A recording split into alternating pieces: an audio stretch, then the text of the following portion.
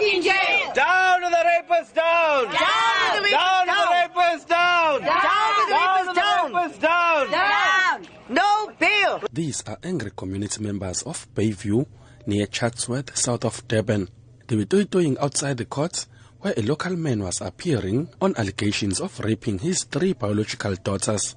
As they were carrying placards with messages opposing bail, Bayview Civic Association chairperson Brendan Pillay, who led the protest, said the whole community is saddened by the rape reports and want to see justice being done. We've learnt of an incident in Havenside in Chatsworth where a dad has been alleged to have raped 3 of his daughters, particularly the youngest one, which blew the whistle at school.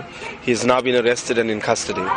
Well, we're here as a community to ensure that he does not get bail. We are going to ensure that the justice system is served.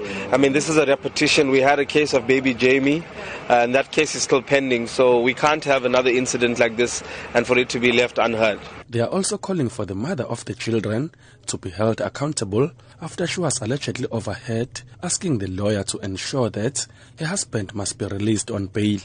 Pillay has also called on parents to monitor their children's behavior to avoid the repetition of such incidents. My advice is obviously to not just fathers but to families to be very cautious and vigilant when there are changes in your child, to see what is happening, to ensure that these kind of incidents don't occur. But it's really absurd to think that a father can do this to their child. I mean, a father is there to protect a child, not to harm them. Although the district surgeon has confirmed that the child was raped, but her mother says her daughter is a child and will always speak childish things that people should not believe. She wants her husband released as soon as possible. Inside court, the proceedings started off with the prosecutor taking center stage, reading the charge sheets that the accused is facing serious charges of rape, incest and abuse of his 9-year-old biological daughter. The state described the accused as a flight risk and asked the court to deny him bail.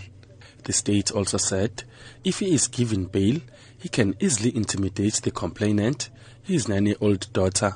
The state has also pointed out in court that it seeks to charge the accused with additional charges as it is suspected that he also allegedly raped his 2 eldest daughters for the past 15 years.